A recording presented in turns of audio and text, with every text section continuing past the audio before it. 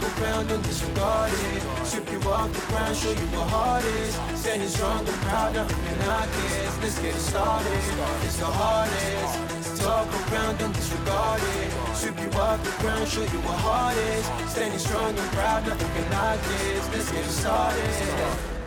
Yeah, get your boots ready. We're about to go on a trip where we wrestle nobody, settling or calling it quits. You're here for the grit, betcha this stuff is amazing. You're stumbling, welcome to the bump in the apron. Step into it, the hardest part of the ring. Here to bring fun, yeah, and this art he is king. It's the best thing, making sure you don't tap out. Don't go soft with the hardest podcast out. And it's not just another one, it's clear.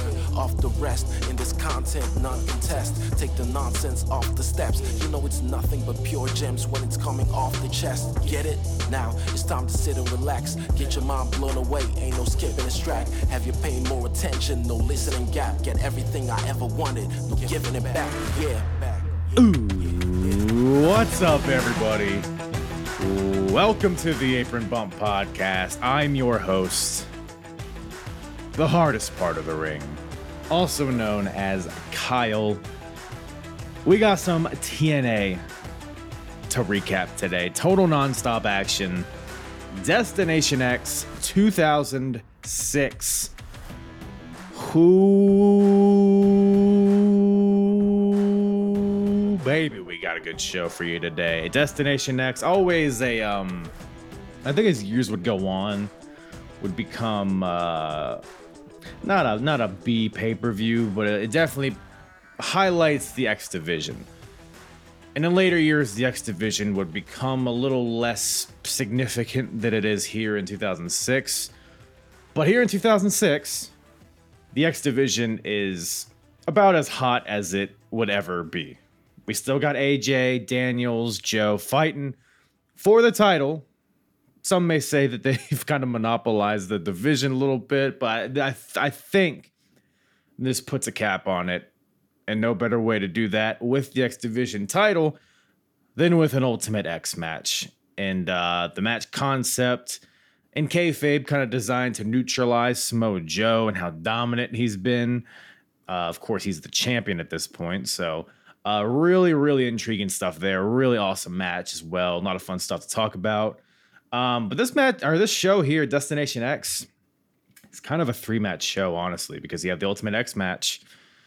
You also have an 8-man tag, which has, Planet Jarrett versus a bunch of other guys, basically all the other baby faces that didn't have a spot on this show. The Dudleys, R-Truth, and Rhino, which kind of, from me saying it like that, it kind of makes it seem like it's a throwaway match. But the overall tagline of this entire pay-per-view is a legend retires and a man returns.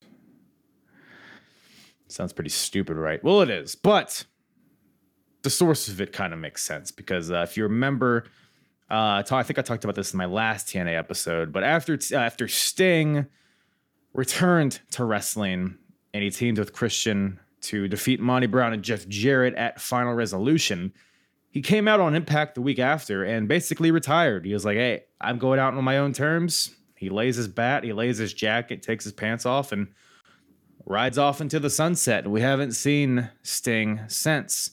But amongst, Jarrett and all of his cronies, Eric Young, who is a part of this whole faction, he's a paranoid boy, this EY. And he, for some reason, suspects that Sting is still around. And this, of course, translates into Jarrett becoming paranoid. So he, gets Alex Shelley, who has a camera, who we've already, mentioned that Alex Shelley is the only one that has a camera in the world. So he gets Alex Shelley to get his camera and to go stalk Sting, DDP style. You remember when DDP went into Undertaker's wife's panty drawer and, sniffed him or whatever that storyline was. Alex Shelley, he basically follows Sting throughout his life. We see this on Impact. He follows Sting to the gym. He's in his car, creepily, filming him walking into the gym. He films Sting walking his kids to school. He films Sting coaching his kids' football team. he's following him all around to see if he's really out of wrestling, I guess is the story here. Because Jarrett wants confirmation that Sting has quit and he's done for. But eventually, Alex Shelley, he gets a little too overzealous, and Sting actually sees him filming him. I think it's like after he drops his kid off at school or something, and he like charges at him. He like gets into his car. He's like, "Hey, you cocksucker! Why are you filming me?" Well, you know what? You're gonna film me. You can film this, and he shows him his cock. That's not what happened. But basically, it's actually Steve Borden at the time, because he doesn't walk around in life with his face paint on. He says, "Hey, I'm gonna be at Destination X. You tell Jeff Jarrett that I'm gonna be at Destination X. It's not gonna be Sting. It's gonna be Steve Borden." So Steve Borden is returning to TNA Wrestling, not Sting. So that's kind of the whole premise of this show. And we get into it in the podcast as far as how that all unfolds. But I wanted to kind of cover that element of the story because I think we didn't really get into that much detail about what happened, but it was just so ridiculous. You have Alex Shelley just following him around like a fucking creeper. But got those two matches plus the main event. The champion, the new NWA World's Champion, Christian Cage, taking on the alpha male, Monty Brown, all the way from the Serengeti, traveled all the way from there to Orlando to challenge for the NWA title. And look, man, I'm the resident Monty Brown mark. Me and my guest both are. But kind of left a little bit to be desired. And we'll get into that. And really the aftermath of the main event is probably what is most noteworthy. But we'll get to it when we get to it. But I some may say that I was pretty big papa pumped up to see what happened there at the end of the show. It's Scott Steiner. But yeah, some other good wrestling, a lot of good X Division wrestling on this show. And a lot of good shenanigans. Fucking Matt Bentley, Lance Hoyt, AJ Styles taking a dump in a stall. Lots of stuff going on here. And who better to get into it with than my boy Frank from the Last Minute Wrestling podcast, returning to the show. My favorite TNA mark. Had to bring him back on. We actually covered TNA Destination X 2005. A little over a year ago, so go check that out in the archives. One of the better shows of the Ape and Bump, and yeah, so go check that out. Check this out too. You're already here, but yeah, check Frank out is what I'm trying to say. Last Minute Wrestling podcast. He does a lot of great interviews with people in the wrestling industry. Brings his Italian je ne sais quoi, is that French? To his podcast. A very entertaining dude, as you'll see in the episode.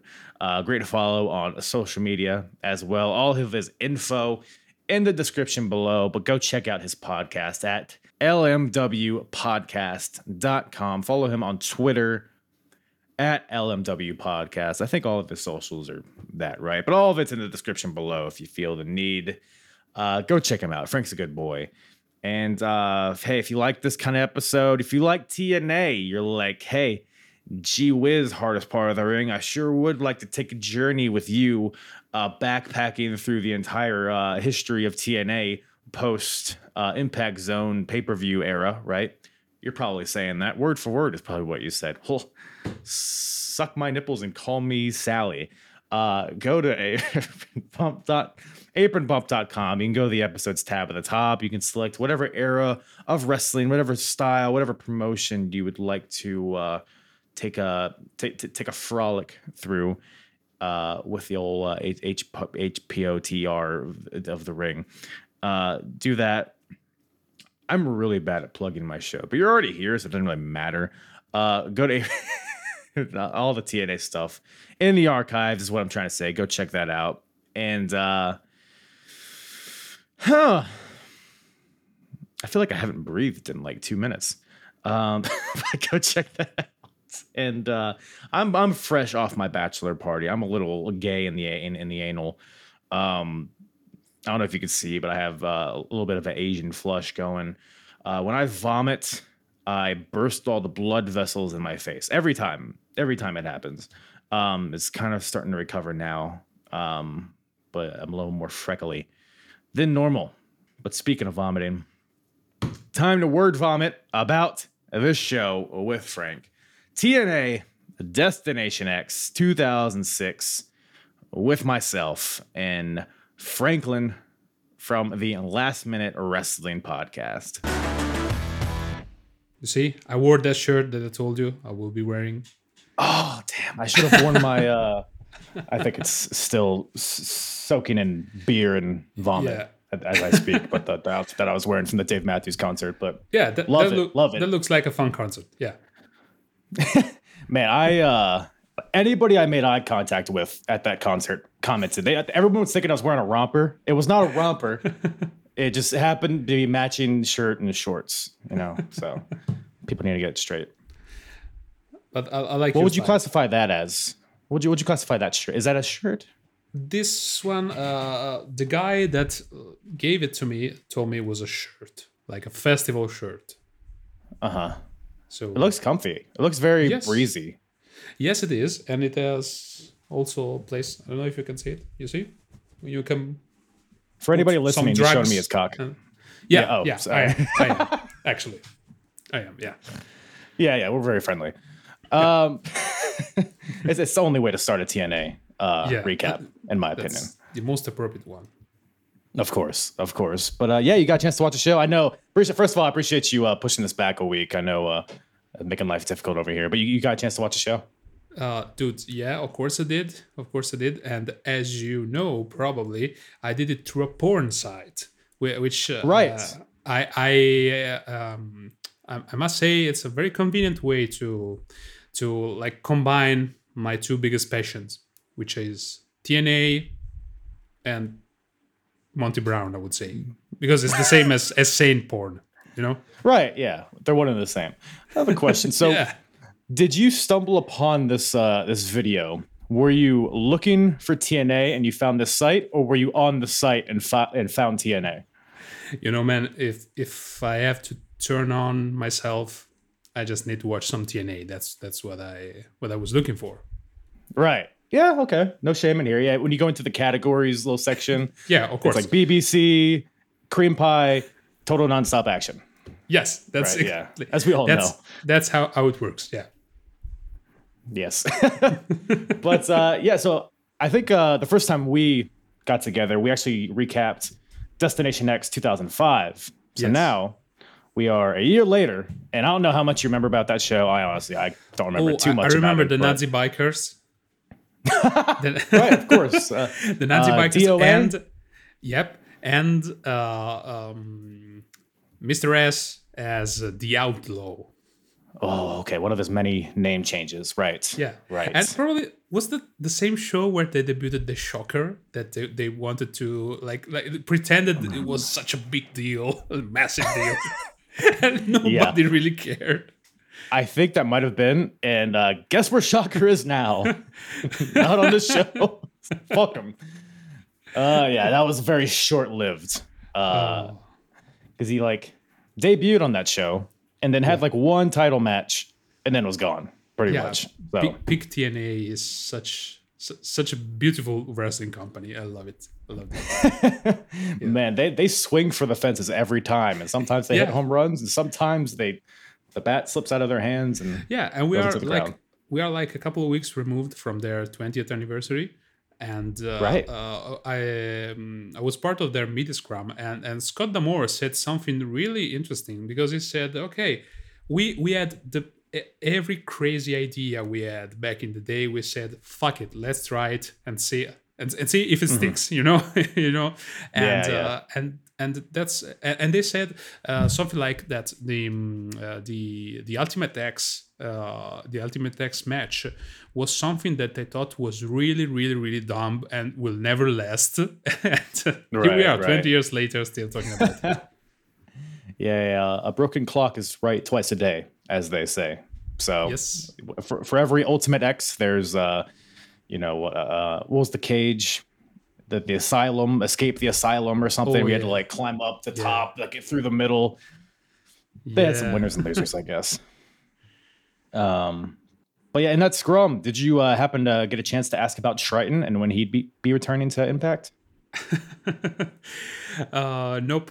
Unfortunately, no, I didn't. We're still. I think this is going to be, honestly, the biggest comeback ever in wrestling. When Triton will come back to kick everybody's face with his big boots, big muscle, big body, and tiny head. That would be fantastic. If I were Triton or how the hell it was called, I would use like the flying headbutt as my finisher, because it would be hilarious with such a tiny head. Right. I mean, it's sharp. I mean, it's a very pointed head. Yeah. It could catch you like a knife. Yes, man. We're just spitballing these ideas. I hope somebody's listening, because there's money left on the table if they'll take advantage of this. Yeah, Scott D'Amore, book it. Let's do it. I have faith. But no Triton on this show, unfortunately. Nope. But there's a lot of other good stuff. General thoughts on the show? Solid show, pretty solid. I think I saw this show back in the day, and I had next to no recollection of the beginning portion of the show, like the early matches. But I remembered quite well the two main events. So yeah, it was a solid show. Yeah, the first half was definitely, it felt like filler, a lot of it, and we'll get into it. Not that they were bad matches per se. No. Just not a lot of substance to the storylines or any of that stuff. But we might as well get right into it. And we actually, the show actually does start off on a very high note, opening up the show. We got some X Division action with two of the youngest members on the roster at this point. Yeah. Which is funny to say nowadays. So we got Jay Lethal, 20-year-old Jay Lethal versus 22-year-old Alex Shelley. Man. This was good stuff, I thought, this match. Yeah, that was a good match. And I don't recall precisely like the sequences of the match, but I think for the duration of the whole match, I thought, whoa, they were like in their early 20s. That's crazy to think. Yeah, and so you got these two guys who are pretty new to the scene, relatively, at least in TNA. Jay Lethal has got a lot of momentum at this point because they first brought him on as an enhancement guy, but he was organically over with the crowd. Like he'd been in ROH too, so I'm sure a lot of the audience knew him from that as well. But Jay Lethal just had this organic momentum behind him, and Alex Shelley had been heavily involved in the main event storyline with Jeff Jarrett and Sting, which we'll touch on later. So both these guys are red hot at this point, and the match itself was great. Like, I mean, the chain wrestling was really fun to watch. There was one point where they had like each other's legs hooked, and they like spun around like on their heads, and were like doing a slap battle upside down. Really just fluid. You know, there's one point in the match that's kind of indicative of the whole match. So Shelley counters a superplex with a top rope atomic drop, which there was a lot of brutal atomic drops on this show. I don't know if you noticed. The gooches were not safe. But then Shelley follows up with a clothesline that misses. Jay Lethal goes for a dragon suplex, but Shelley breaks it. But then Jay hits like a really snappy, quick German suplex. Like all these like sequences and counters were just smooth throughout. But ultimately, Alex Shelley wins with the sliced bread, and fun way to open the show, I thought. Which I did not remember him using the sliced bread. Maybe it's my fault. Me neither. I don't know. I don't remember either. I was like, whoa, did he use the sliced bread? Well, I thought it was exclusive to Brian Kendrick and Eva Marie. That's what I thought maybe it was made sliced bread number 3 or something, but no, it was the number 2. Mike Tenay told me. Yeah, the same one, the same number. I never thought I'd hear Eva Marie and Alex Shelley get compared, but here we are. Yeah. Both have very nice talented. tits. Very talented. I think they both came out of the dungeon, of Stu Hart's dungeon, something like that. Some dungeon, that's for sure. But man, this next match. So we got Lance Hoytomania, running wild. My boy. Well, it's kind of skipping wild at this point. Versus not Michael Shane, not Matt Bentley, Maverick Matt. Yeah, Shawn Michaels' cousin. Shawn Michaels' cousin. No, it's Maverick Matt. It's always been shitty, and I didn't even. How dare you? I didn't even notice the similarities between him and Shawn Michaels. And when the announcer started pointing out, I said, "Oh, fuck it." I'll go with it, I guess. Yeah, one Shawn Michael is enough. And this is not a compliment, by the way. Fuck you, Shawn, if you're listening. And basically, I was like, why should we have like Shawn Michaels from Wish or something like that? Why should we endure that? And I remember, crazy, call me crazy, but I'm such a Hoyta maniac that I remember this match. Right. From back in the day. It was one of the few things that I remember from the early part of the pay-per-view, which is saying something about my mental health. Yeah, Hoyt's another guy. It's like, why are people so behind him? But they were. Although I wouldn't say this is like peak Hoytomania. He's kind of like on the downslope a little bit. Like he hasn't been featured really that heavily on the show. I mean, he's on the pay-per-view here, which is, something. I think he would be out of the company entirely in less than a year, probably, to this point. Because I think in 2007 he was already in WWECW.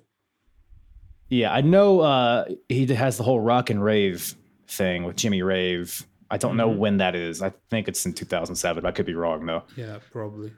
But yeah, no more than 2 years for sure. He'll be Vance Archer soon enough. Yes, exactly. Well, by the way, you should totally cover the WWE version of ECW as well on this show.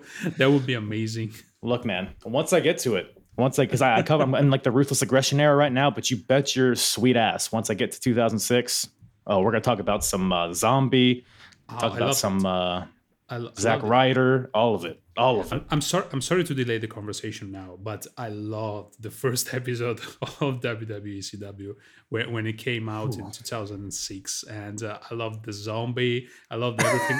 I loved the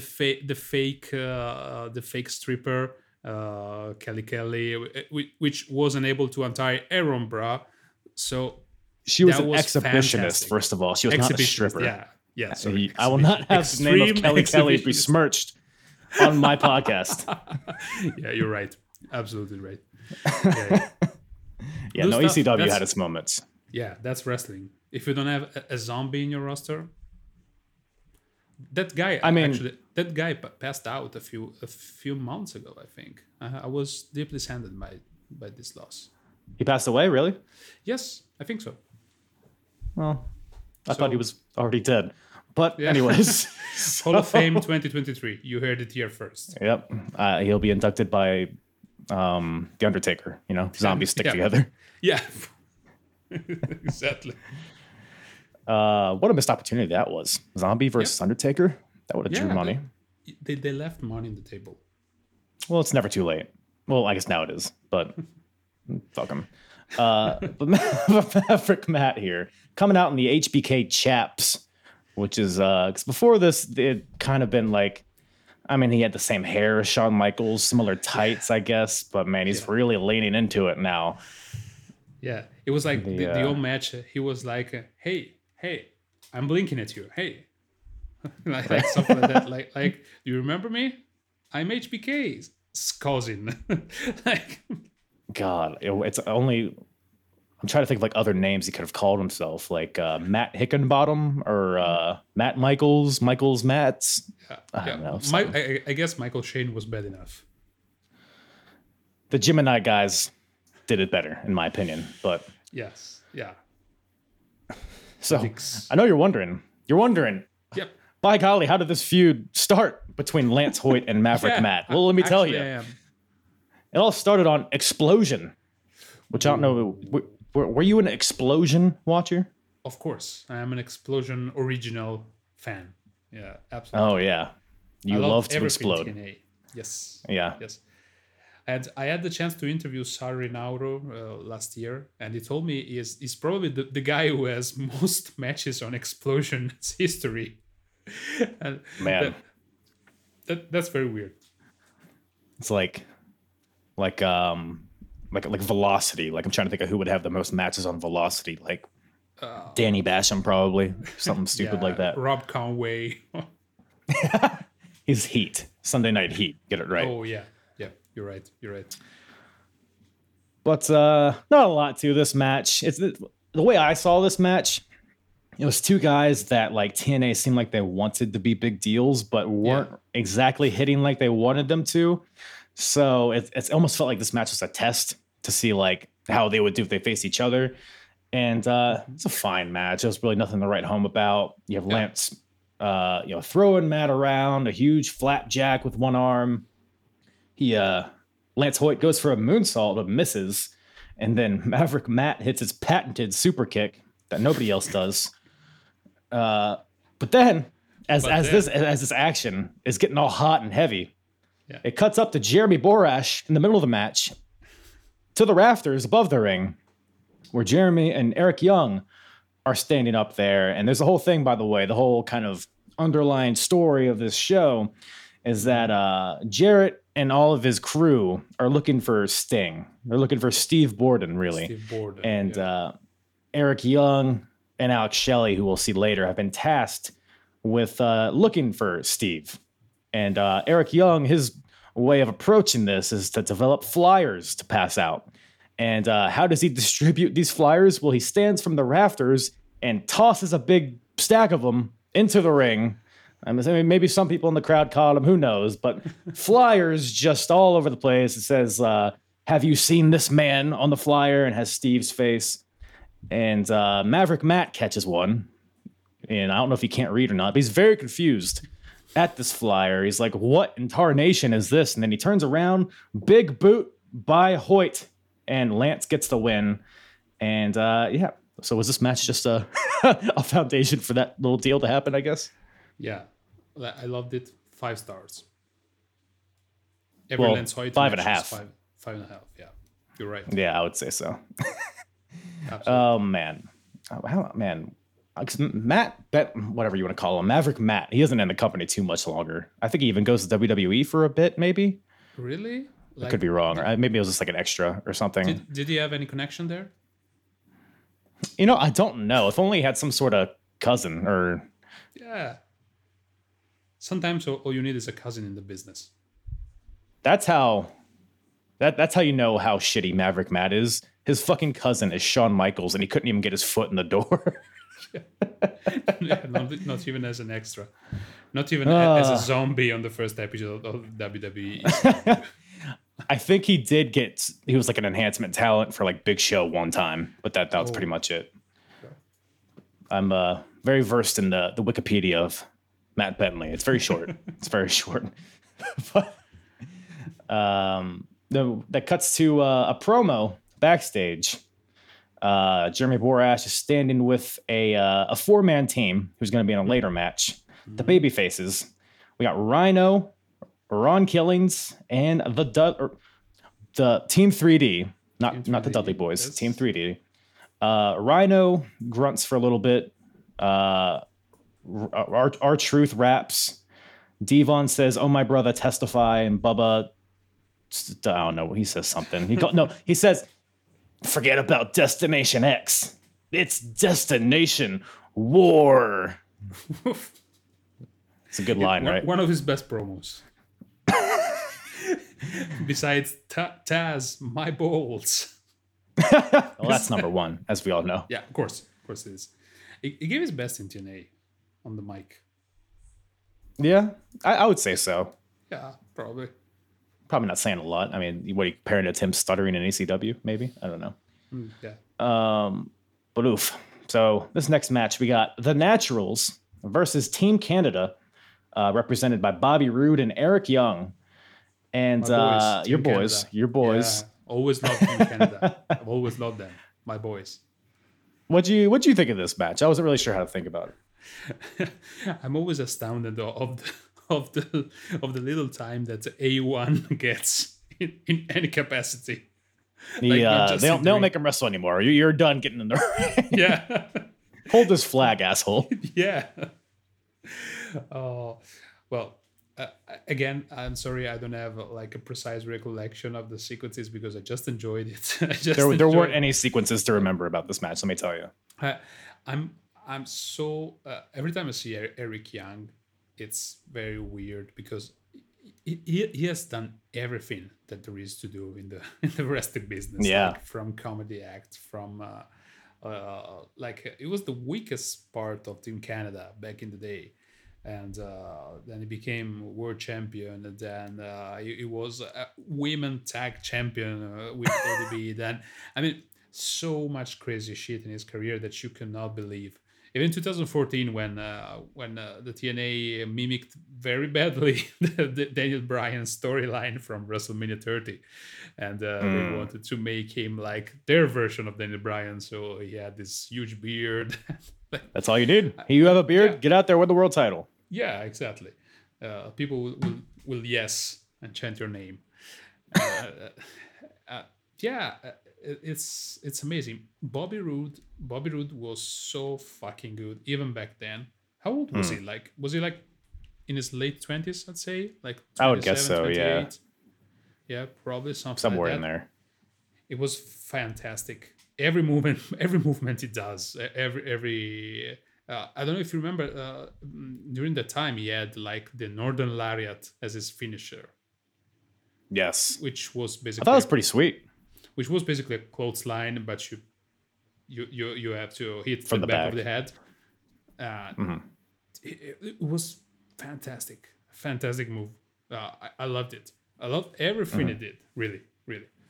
And they won. Commentary was even putting him over really hard. Bobby Roode, TNA and West were like, "This guy's a future world champion." Yeah, all that stuff, and he was. Yeah, I was very bummed out when he left Team Canada to pursue like this big money gimmick that he had for a while. Like was very Ric Flair light or something like that.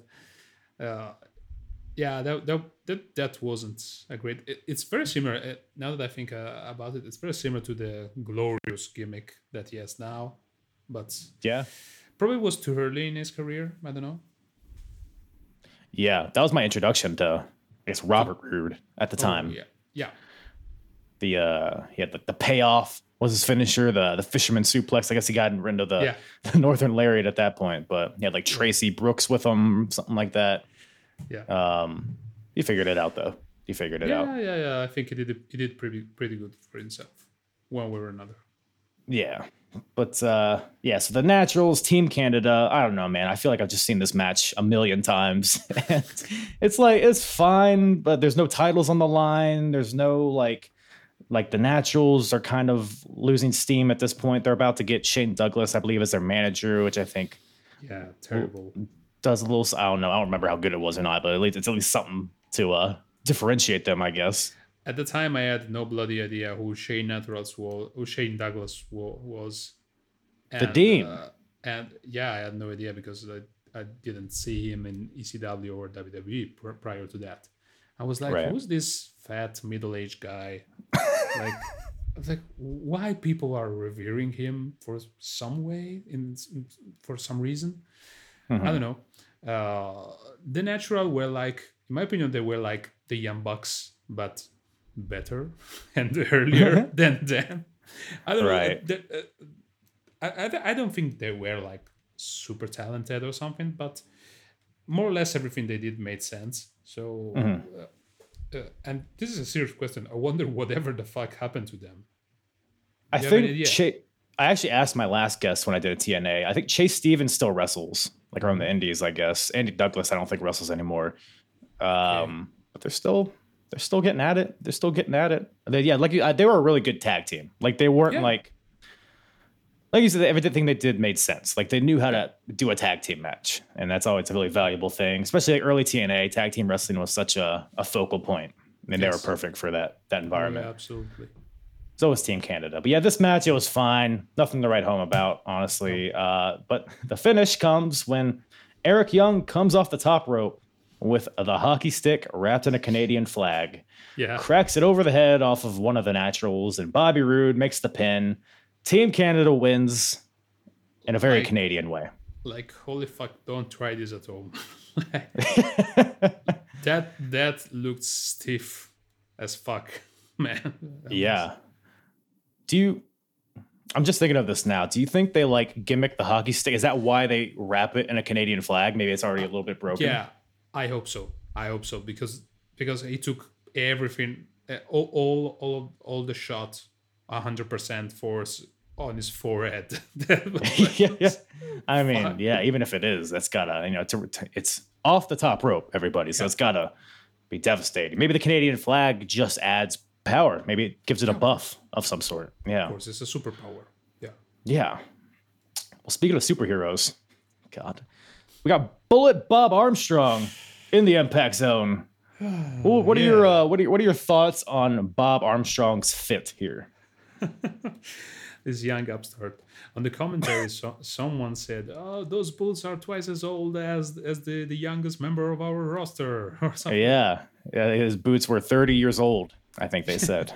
Yeah. So it's true. And I mean, okay, the match wasn't that bad actually. It was like watchable one way or another, but very unnecessary. I don't know what was like the story behind it, but I was like, okay, you want to have like a little bit of nostalgia with Bullet Bob. I understand that, but was it really necessary?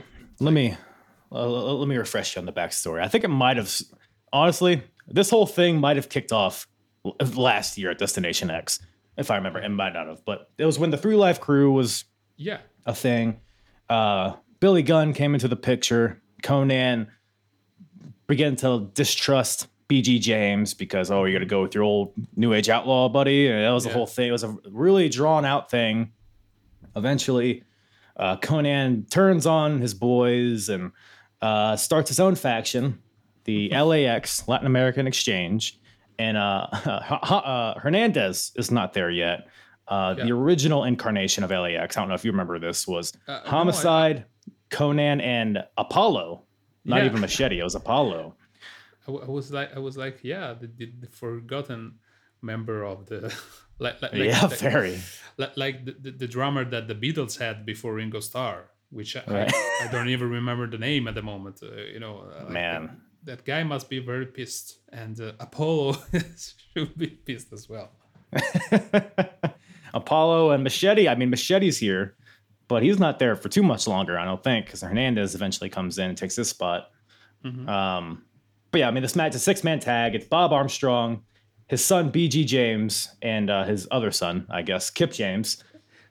They kept the kayfabe like during the old commentary. It's okay, Bob Armstrong and his 2 sons. But nobody's questioning why he has a different last name than the other 2. It's the whole thing.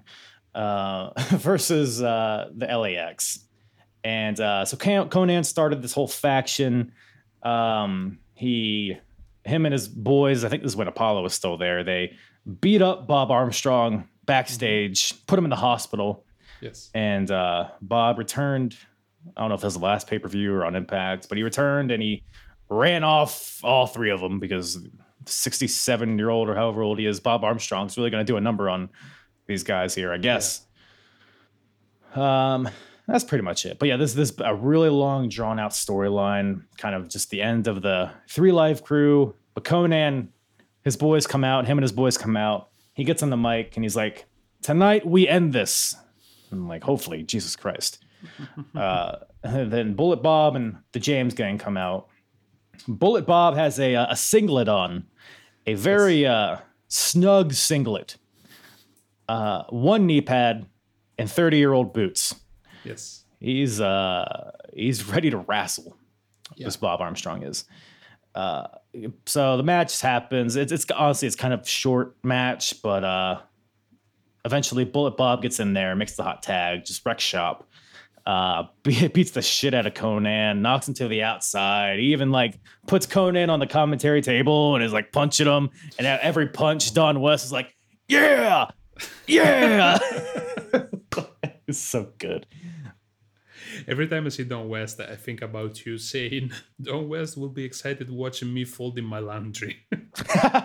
He would. He would make it exciting. I bet you. Absolutely. Are those briefs gonna fit in the drawer? Oh, Don West is the treasure. He's a treasure. Yeah, absolutely. But eventually, so Conan's taken out. Homicide gets taken out with a chair because Homicide goes to hit BG James with the chair, but Bullet stops him, and then BG kicks the chair up into Homicide's face. So he's out of the picture. So now it's just Machete surrounded by the James family. And he gets pinballed by all three of them. Kip James hits the one and only, a huge one, just not into the rafters. This is like a Cobra clutch slam of sorts. Yeah. And gets the win. So the James gang gets the win. I would have thought pinning Conan would have been the more definitive ending to this storyline, but I don't know how long Machete's there. So maybe it's like, whatever. We're not going to keep Machete. Fuck him. Have him get beat by an old grandpa. So, yeah. Any other thoughts on this? No. I said it was an unnecessary match, probably, but still somewhat enjoyable, I would say. So, yeah. You're never going to say no to old men in singlets. No. Why should I? That starts you at 3 stars. And yeah, of course. And I have a penchant for visual design and stuff like that. And the Bullet Bob logo, chef's kiss. Ooh, yeah. Those to be reversed. How inventive. Yeah. Man, the 40s, they knew how to make logos. Let me tell you. Absolutely. Yeah, definitely. So, all right, now to serious business. So now we're backstage with Eric Young and Alex Shelley.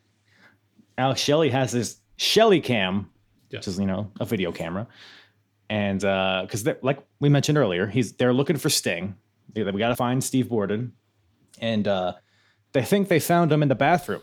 Mm-hmm. Why do you ask? Well, there's a bat and a jacket on the floor of the bathroom. So obviously... It must be Sting. Yeah, because old Stinger can't shit with a jacket on. Yeah. So... I don't blame you. Yeah, how about if you're like wearing a jacket and you have to take a dump, do you take the jacket off? Yes, I do. Yeah, I feel like it's like people say it's a weird thing, but it's like you're gonna. Yes, I do. You feel like a silly goose. Yeah, I have to be quite free and like down under. Down under, you say? Does that mean naked? Yes. means genitals. Right. Yes. OnlyFans / Last Minute Podcast. Yes. But so they go in the bathroom. They see a jacket and a bat on the floor. Somebody's in the stall, so they're ready to attack somebody who had just busted a grumpy inside the stall. But it's not Sting. It's AJ Styles comes out. And AJ thinks Eric Young and Alex Shelley are gay because they're in a bathroom together.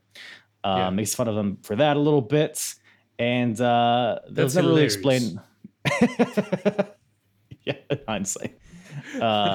It's never really explained why there's a bat and a jacket on the floor. But yeah, I mean, can't AJ Styles wear a jacket to a bathroom and the bat? Right. Yeah, that's typical AJ Styles. When you think about AJ, you think about the Styles Clash, 450 splash, and the super elbow or whatever that's called, and a bat and a jacket in the bathroom. Right. It's all of those things are a typical Monday night for AJ Styles. Yeah. But man, this next match. So we got an international X Division 4-way match. We got Petey Williams versus Chris Sabin versus Sanjay Dutt versus a debuting Puma from New Japan Pro Wrestling. What's your favorite Puma match, Franklin? I remember when Puma main evented the Korakuen Hall in 1982 against Tiger Mask 7. Man. And, yeah, he did like the 1058 65 3 2.1 splash from the 11th rope, because back in the day they had much many ropes, and it's a lot of ropes. Yeah, It was like a wall of ropes. You couldn't see anything. Yeah. inside. At what point is it just a wall? Yeah. Yeah. Very useful. People paid good money to not see the match, but they've been told. But they've been Right. told it was so fucking good that Puma deserved his title shot at the X Division title many years later in Impact. So you're saying this match is 20 years in the making? Yes, absolutely. From that cat fight from 1982. 24 Yes. to be precise. Thank you. You got to correct me. You got to make sure I'm right. Yeah, of course. I got to keep you on track. So we got international. So we got Canada, USA, India, and Japan represented here. Oh yeah. No Italy though. No Italy. No Italy. Why do you ask? Because wrestling wasn't invented in Italy back then. Like they had 2006. We still it was too early for us. We didn't have it. Look, you guys are just too busy making pizzas and all day. I guess that's about it, right? Yeah. Yeah, all day pizza, good-looking women. Like Ferraris, natural Ferraris, natural, beautiful environment, like sea, mountain, everything. We were too busy. But I was trying to make fun of you, but that actually sounds like a great life. So eggs on my face. All those good-looking women. That's disturbing. A disturbing life to live. Somebody's got to do it, though. Yeah. I appreciate you for biting the bullet for all of us. Yeah. So you have more time to watch Puma matches. Yes, because as you know, my hobby is just sitting and watching Puma matches for hours. Not Prince Puma, by the way. Not Ricochet. Just Puma. No. Regular old Puma. Wait, what? Prince Puma? Was he Ricochet? I didn't know. No. Actually, I'm sorry. They had resemblances. Okay. They had similar tattoos. I don't think they were the same. Similar, yeah. Not. And they had different names. Same. So yeah, of course. Yeah. I mean, that's. And by the way, it goes without saying, but my boy in this match was Pete Williams. He was. He held it down. This whole match. I mean, this might have been. I'm trying to think. Might have been match of the night for me. This match. The Ultimate X was really good. Probably. Yeah, probably. But I might say this really match. Good, but not as good as, the famous 3-way match that they had a year prior to it, and Unbreakable. Mm-hmm. Yeah. But I don't want to jump ahead. No, go for it, man. But I mean, there's a really fast-paced match. It's kind of hard to take notes on it because there's just so much shit happening here. But Puma's in there because I was unfamiliar with Puma. But he has like this kind of kickboxing style to him, along with the normal X Division, pretty fast-paced style. So I thought Puma looked really good in this match. He had a lot of crazy like pin combinations and submissions. It was really fun to watch, and I think he gelled with these guys really well. Yeah. One of my favorite parts of this match was when Petey goes for the O Canada, which is when he has his opponent in a trio woe, and he sticks his foot in their balls and does the O Canada, and he sings it. He goes for it on, I think it was Sanjay, but Chris Sabin prevents it. He stops him from doing that. But then like 5 minutes later, Karma comes back around and Sabin gets the old Canada right in the old Sabin. So that was good storytelling there, I thought. But lots of dives, lots of kicks. And any particular thing stick out to you in this match? Oh, the finish was fantastic. I love the what's it called? The cradle bomb, the finisher of Chris. Cradle shock. Cradle shock. Yeah, sorry. I've always liked that move.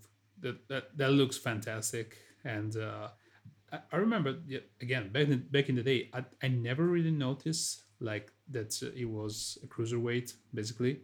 So I thought that he could technically perform that same move on the Big Show or some people like that, or Lance Hoyt. Just to tell you how down I was. Right. Yeah. No, you never know. But yeah, the ending stretch, like you said, of this match was on fire. Petey Williams goes for the destroyer onto Sanjay, but Sanjay blocks it into a dude buster, so like a reverse pile driver of sorts. Crowd pops for it hard, and Sanjay goes to hit Sabin with a Rana, but Sabin holds on and hits a double power bomb onto Sanjay. The second one was like a spinning sit-out power bomb. It looks sick. But ultimately, PD hits the Canadian Destroyer onto Sanjay. And as PD is kind of like still on the ground after this Canadian Destroyer, Sabin picks him right up from the ground, hits the cradle or tries to go for the cradle shock. PD fights out. Puma back in the game with a springboard blockbuster on the PD. And then Sabin hits the cradle shock onto Puma and gets the win. And yeah, really, I mean, if you are going to watch one match from this show, it would be this one, in my opinion. I thought it was great stuff all around. Yeah, probably it was. Yeah, and because I think they have like their international, wasn't that like a thing? They had like an international tournament of sorts. Yeah, they did that. They X Cup or something. Yeah, they actually did that, and but I can't recall at the time. Like I know that in the earlier like more recent years, they did something like that, like in 2010 or something. But at the time, I don't remember like who participated in that kind of tournament. Yeah, well, we'll keep watching and we'll see. Yes, we'll discover that. So we got a war on our hands there, Frank. We got the team. It's an 8-man tag. The team of Rhino, Ron Killings, and Team 3D versus the team of Abyss, AMW, and Jeff Jarrett, accompanied by Gail Kim, Jackie Gata, and James Mitchell. What a crew. What a crew. This is like peak TNA in a nutshell, if you ask me. Jackie Gata? Jackie Gata, especially. Yeah. Especially. I mean, you have everything, the good, the bad, the terrible, and everything in between.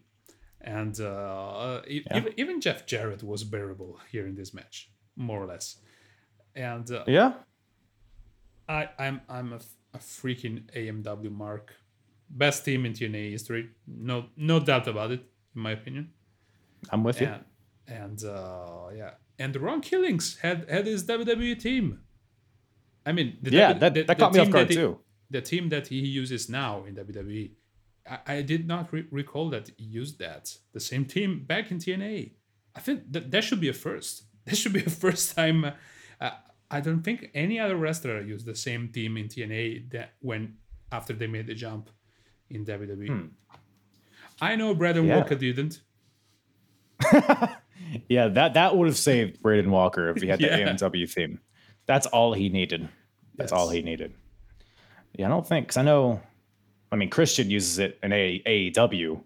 Yes. But otherwise, and Jarrett uses it in other places. But yeah, in WWE, I'm sure somebody will let us know we're wrong. But I can't think of anybody offhand other than let us know our truth down in the comment below. How about you guys clam up and just don't correct us, okay? Yeah. Jeez. Yeah. Just leave a comment about Jackie Gata. Better off. Chill out a bit. Jackie Gata or about Gail Kim. Yes. The two women on the roster. Yes. So I don't know if you got this from watching, but the story with Jackie Gata is that she's being blackmailed, essentially. So Jackie, I don't even know what they were trying to do here. She comes into the company. She's acting like she has something on Jeff Jarrett. She's like, I have something on you that's gonna tear this whole company down. And they're like, whoa. So they get Alex Shelley to go to her house and film her fucking. I think it's the story. It's kind of implied. So I guess they have like a sex tape or something on Jackie Gata. So they're like, hey, you be in our faction or we're going to release your chaunch to the public. And so she's like, okay. So that's where we're at. That's why she's like huffing and puffing with them. Doesn't really want to be there. But so good stuff going on there. So is it implied that Jeff Jarrett was masturbating to Jackie Gata? I think so. He was stroking his guitar, as some say, playing the keys. He would have play her clitor for sure. Yeah, I think so. But the match starts off. Everybody kind of pairs off. They're fighting all over the Impact Zone, in the crowd, on the stage, ringside. Yeah, it's a fucking mess. I thought this is what the whole match was going to be, but they eventually they make their way back to the ring. I mean, before the match starts, there's like chairs involved, and Rhino and Abyss are fighting up in the bleachers. At the last pay-per-view, Rhino speared Abyss through the barricade up there and drove him through a bunch of tables. So they kind of replayed that. Yeah. But this time Abyss was wise to it and he reversed it. But damn it. So yeah, do you think this match would have been better off if it was more like a street fight kind of deal? Yeah, probably, because that's what it did anyway. At least in the beginning portion. So yeah. Let me correct you. You said Rhino speared Abyss. No. Oh shit. He fucking gored. Yeah, I'm so sorry.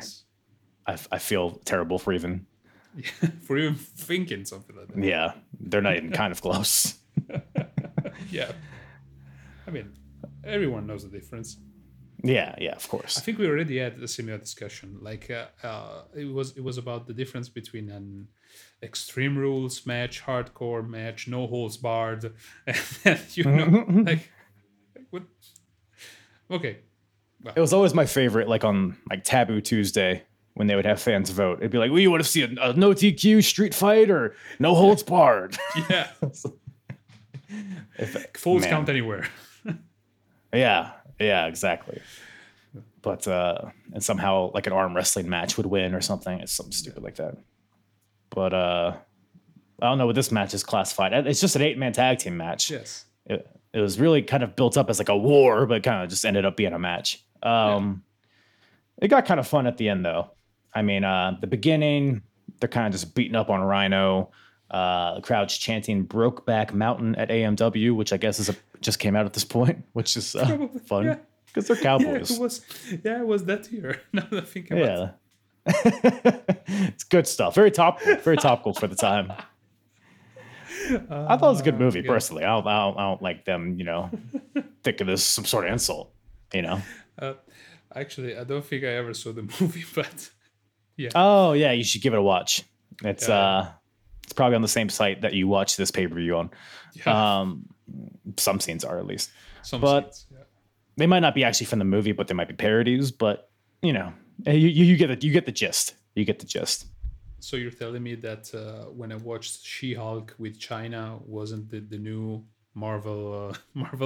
Technically, I think that's series? The original. So I think people are kind of playing off of China. Yeah.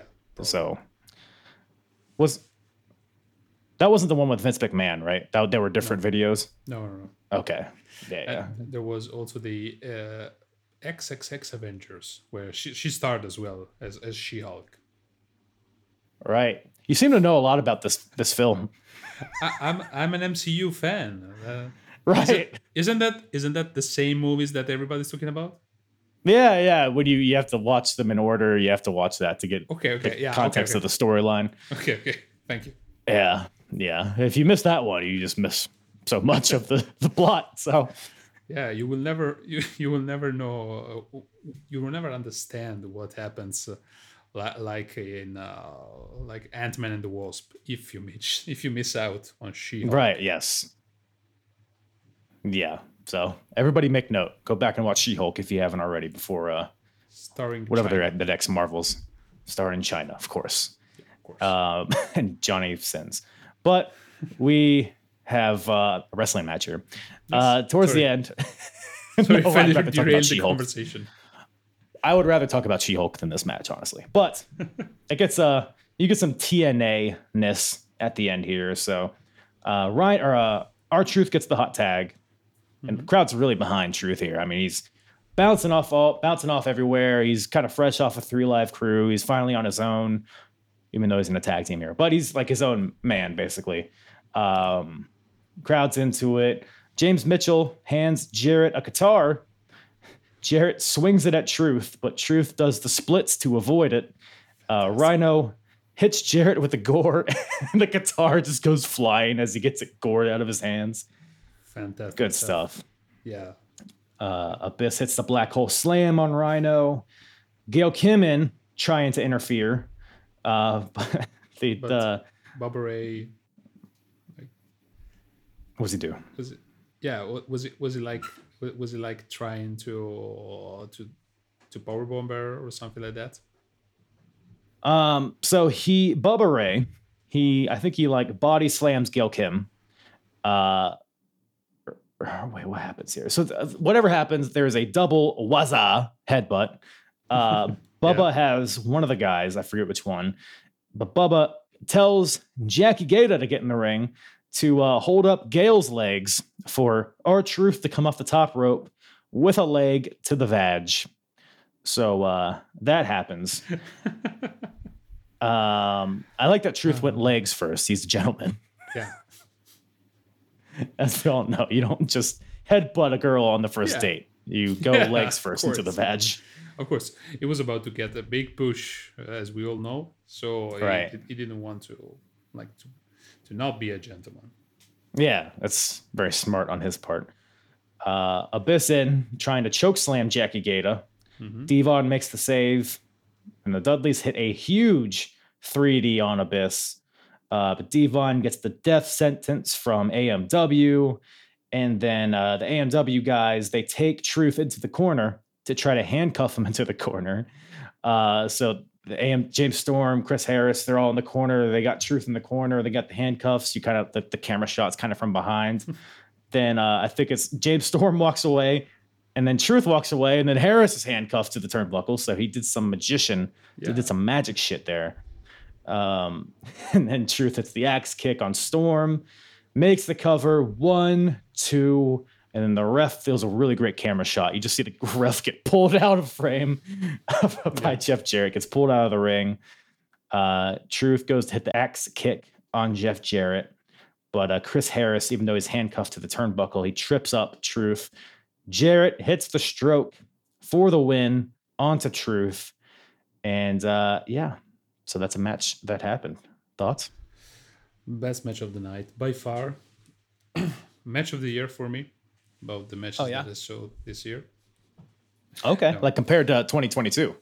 Yeah, of course. It was so ahead of its time that you could not comprehend it. Ahead of its time while making Brokeback Mountain references. Yeah. Of course. That's the future, my dear. I mean, it's been almost 20 years. We're due for a remake of Brokeback Mountain. Yeah, I mean, mix it up with She-Hulk. Yeah. What do you call it when two shows combine? She will break everybody's back mountain with her huge clit. So.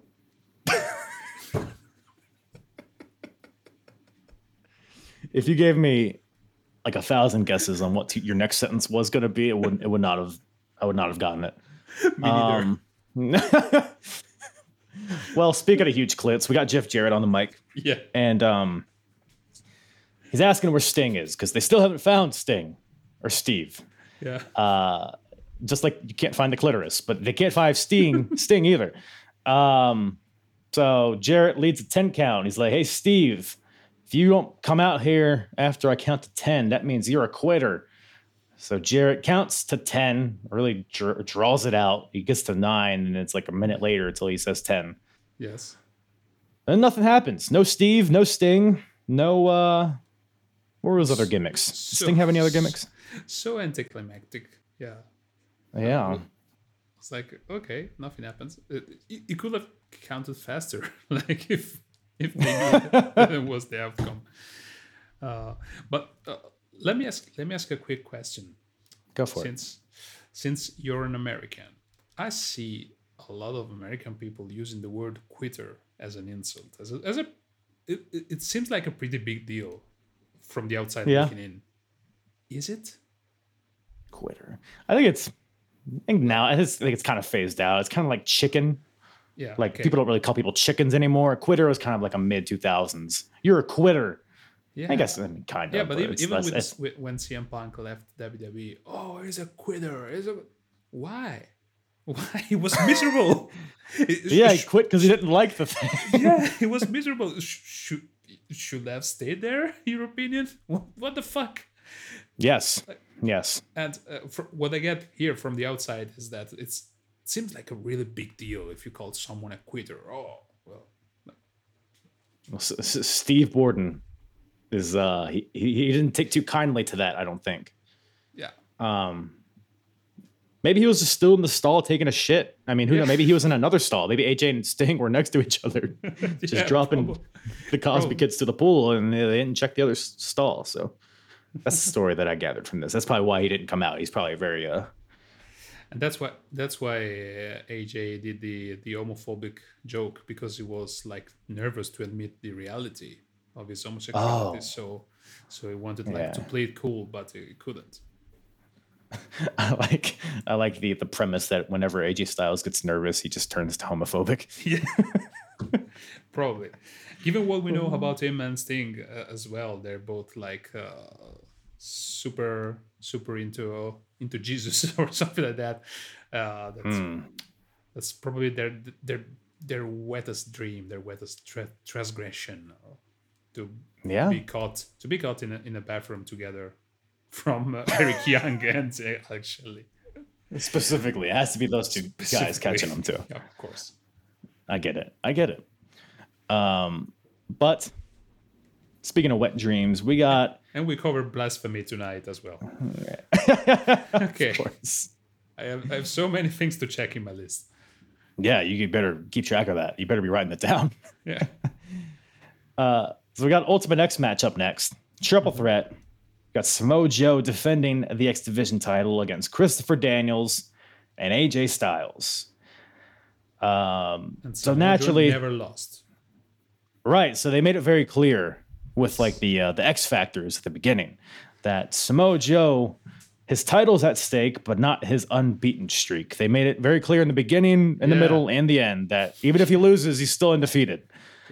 Which, I guess a little bit of mental gymnastic.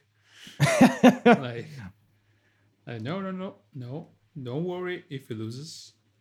We can still treat him as our Goldberg, but better. Yeah. Then they explicitly mentioned Goldberg with when JB is interviewing Samoa Joe. Yes, they do. Jeremy Borash is like, "Well, when people are comparing you to Goldberg with your undefeated streak," and Joe's like, "It's never about who's next. It's about who's left." That was a great sentence. It was one of the best sentences of the night, I think. I loved it. But the story here, so Joe, as we mentioned, is undefeated. For 9 months, he's been undefeated. And the X Division, or the Ultimate X element, is kind of the what do you call it? The makes it even. It makes it even. And because Daniels and AJ Styles they've had several Ultimate X matches. They're also considerably smaller and more limber and agile than Samoa Joe. So the story of the match is, can Samoa Joe get his big fat ass up on those cables and grab the belts? Spoiler alert, he can't. Yeah. I thought he would, man. I thought he was going to get up there and just grab it, but that's not what happened. Me too, actually. But I'm actually, for once, I'm surprised that they didn't make more fat jokes. Like it was... so, yeah.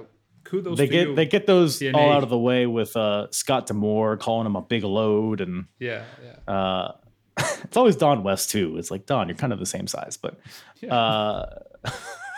is what it is. Not nearly as athletic. Yeah. Well, I haven't seen Don West wrestle, so who are we say? Have you? It takes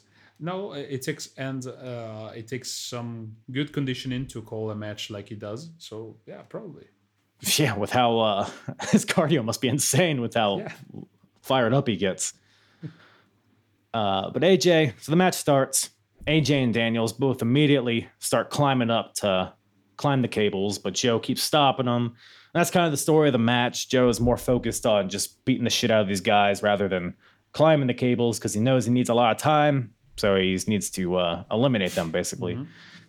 Daniels and AJ kind of team up kind of off and on in this match. They had a total elimination on Joe, which looks sick. Better than the Perry Saturn team ever did. Joe is one spot where Joe backdrops AJ to the outside onto Daniels, and then Joe with a huge barrel roll tope to the outside. I would hate to have Samoa Joe in the air about to land on me. I don't know about you. Yeah, but that looks so freaking cool. To me, that was the coolest move of the evening. Possibly. It's up there. Every time you see Samoa Joe fly is something. Oh, it never gets old. It's a spectacle. Yeah. He's an Airbus. But Joe, so he's eliminated these two guys for a little bit. So he tries to climb, but he gets on cables and it just falls because he's a big boy, I guess. Slippery. It's slippery up there. Yeah. But then so he's down. AJ and Daniels get back in there. They take out Joe. AJ climbs up to the top rope. Daniels follows him. And then AJ like climbs up on the truss because it's like on the four corners of the ring. There's like these big metal trusses with the cables all around are attached to them. AJ kind of climbs up a little bit. So he's higher than the top rope. And he jumps off it and hits a sunset flip power bomb onto Daniels off the top rope, which looked sick. So beautiful. And this allows AJ to get up there and start climbing towards the belt. But Joe's back up and he rips him off into an atomic drop. Once again, that looked horrific to take. That poor AJ is high risk atomic drop for the night. High risk atomic drop. That is that should have been the pay-per-view name, I think. It sounds like a cocktail, actually. I bet it is. If it's not, it's about to be. Hey, I want a Manhattan, Long Island B-52, and a high-risk atomic drug. It's probably a thing. They probably whip something up for you. Should be. It's probably like a fireball drink. Wasn't that a thing like the atomic? Isn't that like a candy, like a cinnamon candy? Atomic balls or something? Maybe they're not over. You guys just have pizza. I forgot. Yeah, and Stromboli's. I'm into cocktails, but I am old-fashioned. So, as you can tell from my shirt. So right. So yeah, I know the classic ones. Of course. But yes, the high risk atomic drop. Yes. Joe just starts going ballistic. He hits a huge boot onto AJ, a senton, gives Daniels a brutal looking face wash in the corner. But then AJ and Daniels team up on Joe again, and they hit a double team muscle buster onto Samoa Joe, which is pretty nice. And so they've taken out Joe for the time being. AJ and Daniels start going at it. AJ hits a beautiful looking Pele. AJ starts climbing again, gets close to the belt, but Joe throws a chair at him, knocks AJ off. Daniels drop kicks the chair after Joe picks it back up into Joe's face. Daniels gets up there, climbs the ropes, but this time wraps his legs around the cables so nobody can stop him, and is able to get the belt. And Christopher Daniels wins the match and is the new X Division champion. Yeah, good stuff. I didn't see that coming. I didn't either at all. Yeah, I thought Joe could retain. Like, I don't know, maybe because the other two, which on and off on their TNA careers, they've always been like the bestest of friends and the worstest of enemies. Like, so that in this case, it could have been like a moment of breaking like a friendship or something like that. But no. At least not for now. Yeah, for sure. Yeah, and the whole story was that like AJ and Christopher Daniels, they both support like the code, shake hands before and after and all that stuff. So they shake hands after the match, and meanwhile Joe's outside of the ring like throwing stairs around and just being a madman. So that really was a good kind of cap on that story. And I'm a bit fuzzy on where we go from here. Like for these three guys, like I know Joe eventually faces Kurt Angle. I know AJ and Daniels eventually are like facing LAX for the tag titles. But in between now and then, which is like Bound for Glory time, I'm kind of fuzzy on where these guys go from here. Yeah, I don't recall it as well. Daniels is X Division champion, which is always good. I know it's only a matter of time before like Low Key gets there and Saban and the other guys from the X Division match earlier become bigger deals. So, because like these three guys have kind of monopolized the X Division championship for a few months at this point. So, be fun to get some new guys in there. I think Abyss as well will become champion. Like I think it was X Division champion like for a very little bit. I think I could be wrong. I think that's a few years after this, but I could be wrong. I don't know because I recall he had that belt, that version of the X Division title. I'm sure about this. So, and I think they changed it later, like around 2008, 2009. They Mm-hmm. changed the design of the belt a little bit, but well, whatever. Let's No, see. no, no. Let's wait and see. We'll wait and see. Yes, we will. But that brings us to the main event. The NWA World Championships on the line. We got the champion, Christian Cage, defending against the alpha male, Monty Brown. From the Serengeti. From the Wait, is it the Serengeti or the Peep Zone? Yeah. Nice question. Yeah, it says that it wants to bring the title back to the Serengeti. Like, I think the title has never been to the Serengeti before, so I don't know why it says that. You sure? There's never been an NWA title match in the Serengeti? Not just that, but he never possessed the belt before that or after. Fuck it. That's a good point. So, well, anyway. You sure not one of the Tiger Mask number 12 wasn't from the Serengeti and wasn't NWA champion? Yeah. You have to know that in the Serengeti they had a strict no cameras policy, so there is no recorded proof that the title changed hands in the Serengeti. Right. Yeah, that's an aspect I didn't take into account. Yeah, that's why you're here, to give me all the facts. Of course. As you can tell from my African heritage, because of this shirt. I mean, you're wearing an African shirt, so you're obviously African. Of course. Can't you tell? So, yeah, just like Lindsay Lohan and Mean Girls. By the way, as a good friend of mine, Omar from Playyard Wrestling, probably Playyard Wrestling. He always says that Italians are people of color, and I agree. I agree with that. What color are you, Frank? I am like, we call it olive, which is like a bit of a darker shade of what you see now at the moment on my skin, because usually we change a lot. That's why he says that we are people of color, because during the winter we are like very pale, but during the summer we get like bronzed and stuff like that. So I kind of agree with him about it. So you're a POC half the year, is what you're telling me. Yes, half of the year. But I am an OG Latin 100% the whole year. Okay. That's pretty convenient that you can kind of pick and choose when you're of course. person of color. Yeah, look, I can't hate it. I'm a Filipino, so I'm kind of the same. Like in the winter, I look pale right now because I'm in the light, but it's I get a little orange. I'm in the sun a little bit, so I sympathize, or empathize. But speaking of which, so we got Monty Brown here, and so the story here. So Christian just recently won the title from Jeff Jarrett at the previous pay-per-view, and Jarrett had promised Monty Brown a title shot before he lost the title, but then Jarrett loses the title, but I guess that promise is still a binding agreement, I guess. Yeah. So Christian has to defend it against Monty Brown here. And Christian got pounced off the stage on Impact and went ribs first into the barricade, which looked pretty nasty. Yeah, it was a pretty nasty landing. Yeah. His ribs are broken, Christian's, and that's pretty much the story of the match.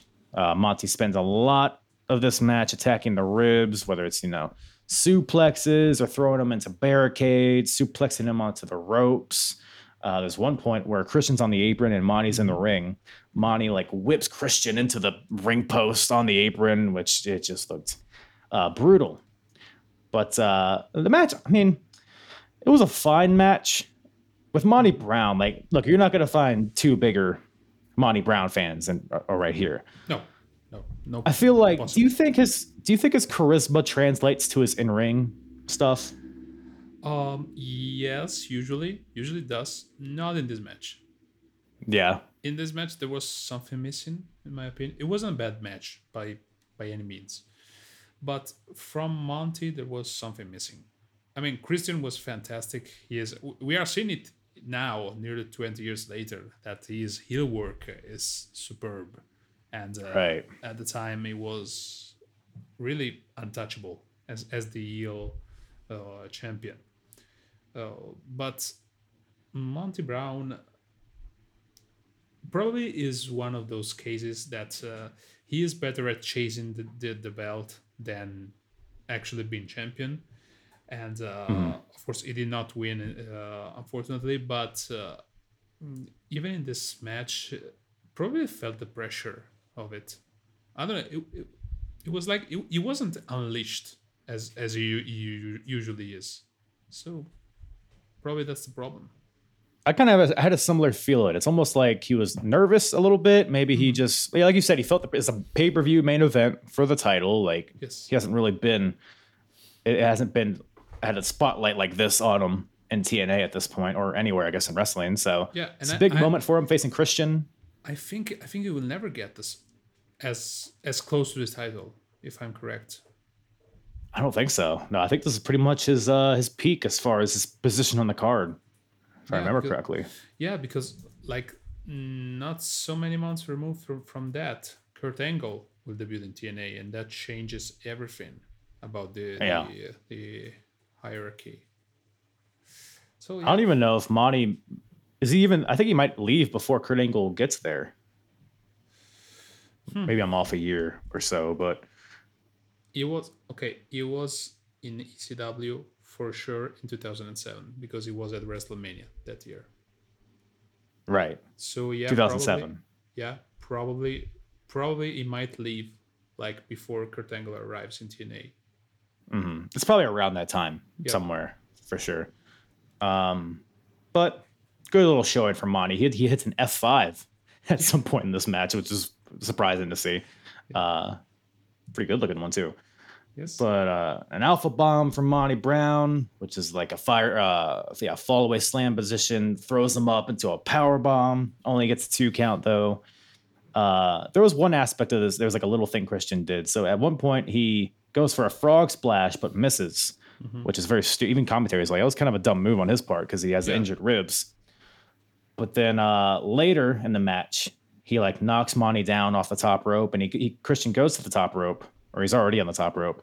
And instead of going for a frog splash, he hits a back senton, which I feel like that would still hurt your ribs, but maybe it's like a little less impactful on the ribs. But I feel like that's kind of like what he was trying to do there, and like little things like that. That's why Christian's so good, in my opinion. But towards the end, Monty goes for the pounce. Christian blocks it with a boot. And then Monty then tries to do an alpha bomb again. But Christian fights out, hits the unprettier, gets the 1-2-3. So Christian beats Monty Brown, retains the title. And so that's the match here. But I feel like the real story is what happened after. Jarrett comes out. Which was a pretty long after, actually. Yeah, damn near as long as the we're talking about 10, 12 minutes. A lot happened. So Jeff Jarrett comes out. Jarrett wants his rematch for the title, and he wants it right now. Christian's like, look, man, I can't. My hands are tied. I would, but I can't. You know, it's kind of. I feel like you could, Christian, if you really wanted to. But he's like, oh no, I wish I could, but I don't want to. I mean, there's a degree of bureaucracy. You have to go through different offices. A lot of red tape. And send letters, like physical letters, not emails, to ask permission, Maybe a fax or two. Maybe a fax. It takes time. It does. Come on, Jeff. You know this. But Christian and Jarrett, they brawl in the middle of the ring. Monty Brown comes back in, beats up on Christian. Jarrett and Monty Brown are both double teaming him. And then afterwards, you have Abyss comes out to join in on beating up Christian. But then Rhino comes out to try to even the odds. But then out comes Team Canada, AMW, Alex Shelley. So it's just a bukkake of men in there just beating down on Christian. Abyss hits the shock treatment on Christian. Chris Harris handcuffs him to the ropes. Now, I'm reading all this. This is probably why I was on that porn site. A lot of BDSM happening right here. So Christian's handcuffed to the ropes. As you know, the important thing is how you categorize your videos to be found. So yeah, BDSM, man on man, right, 1201, and stuff like that. Yeah, it's probably in the tags of the the video. Was belt whipping also in the title, maybe, because that happened. A lot of that happened. Somebody takes their belt off. I don't know who it was, but everyone just passes this belt around and just spanking Christian with it. Yes, that looks painful. Oh, a belt? Yeah, I mean everybody with Abyss, Scott D'Amore, Gail Kim, I think. So yeah, I wouldn't want to take that. Those lashes. But then so you got like, I don't know how many guys in there. 15 guys beating up on Christian. Well, you better send in a 50-year-old man in there to stop this. Steve Borden gets in the ring, not Sting. Doesn't even have a bat. It's just regular ass Nike t-shirt. Steve Borden gets in there. Which leaves the question, whose jacket was in the bathroom?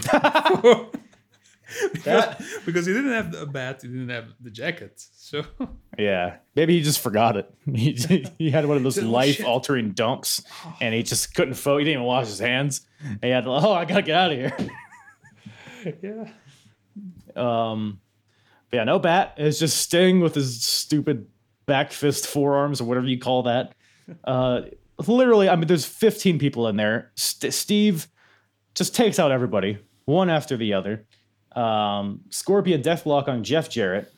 Nobody's helping him. They're all kind of just watching from the outside. Bobby Roode's like, oh, God. But he's like, let's get in there, Bobby. But maybe they're just waiting for their hero to make the save, to save their buddy Jeff Jarrett. Yep. Holla if you hear me. Whoo. Scott Steiner debuts in TNA. Big Papa Pump gets in there, takes out Sting, Steve. Belly to belly on Steve. It's a Goldberg chant, which was that like a rumor that Goldberg was going to debut too? Probably. At this point, fuck it. Everybody from WCW. I mean, they had Macho Man Randy Savage like a couple of years before, so yeah, nothing is off the table. It's very true. Scott puts the Steiner recliner onto Steve. Jarrett still like sitting down, has a guitar in his hand, crawls over in front of Steve. Guitar to the head of Steve as he's in the Steiner recliner. Yeah. These TNA guitars, they are so aesthetically pleasing. Like they explode so dramatically. I love it. Yeah. And they must put like a lot of baby powder in there because every time there's this puff. Right. I was about to say maybe it was Sting's face paint, but he wasn't wearing any. So yeah, it must be. But I don't know if you notice, like somebody, I think Scott Steiner had like some paint on his face. I was like, what? No, not Scott Steiner. Steve Borden. He had like a few white stripe here of paint. I was like, what the fuck? Like this, like when he looks human, he is painted. Like his normal form is like black and white. That must be the only, because it was like the human makeup was coming off. Right. So he just wakes up like that, is what you're telling me. Yeah. It's not face paint at all. It's just his skin. I mean, we've been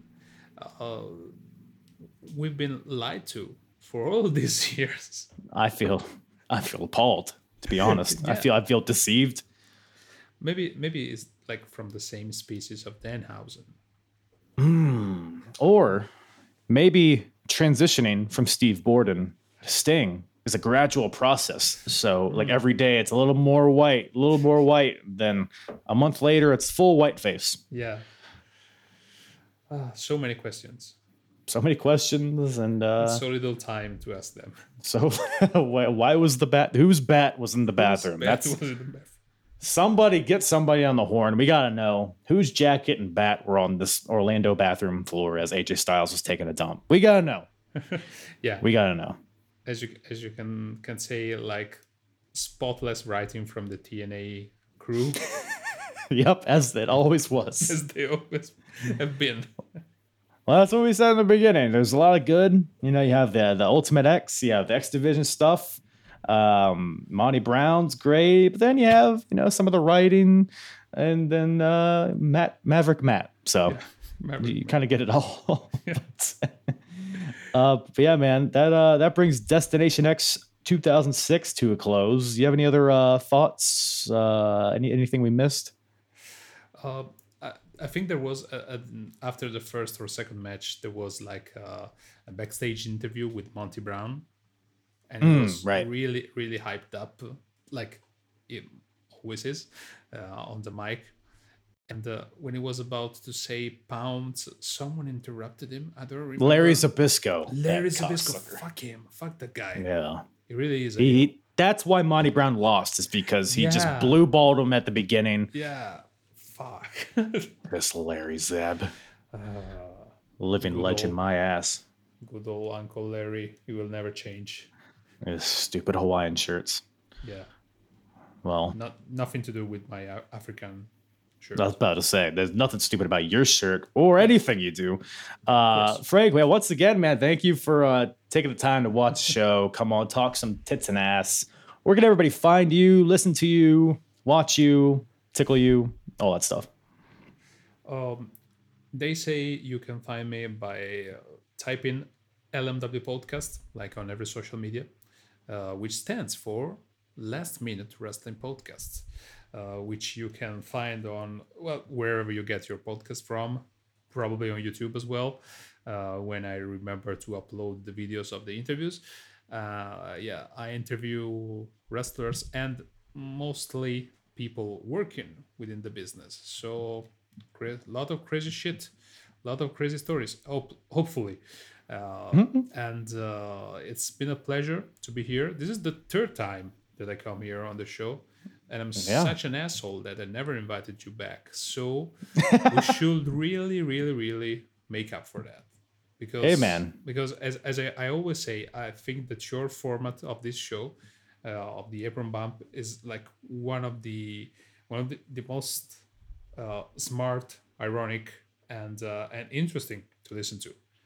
Because let's face it, a lot of the wrestling podcasts are god awful shit. And this one isn't. So, congrats. That's the nicest thing anybody's ever said to me. That I'm not shit. No, I appreciate that. I really do. And yeah, I'll come on your show once. I'll make sure I have my dashiki ready for when I come on the Last Minute Wrestling Podcast. Perfect.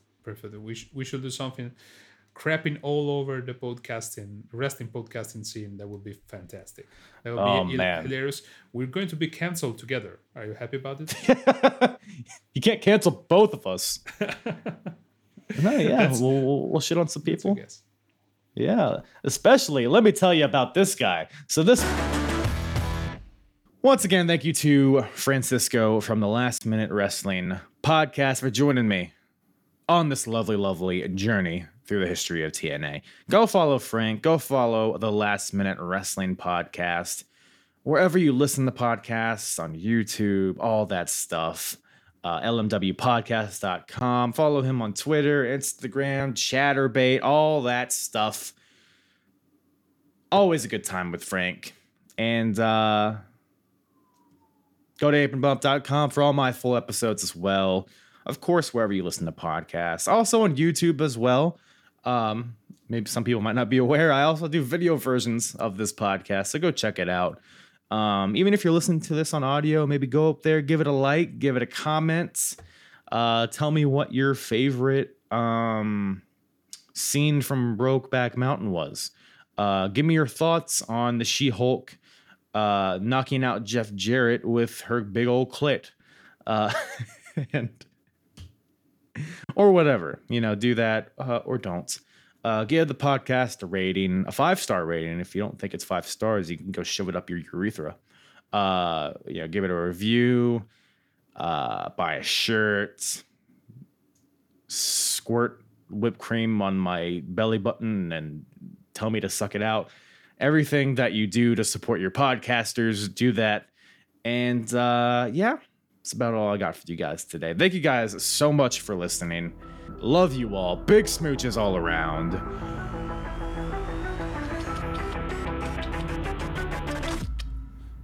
I'm hard. Talk around and disregard it. Strip you off the ground, show you what hard is. Standing strong and proud, nothing I guess. Let's get it started.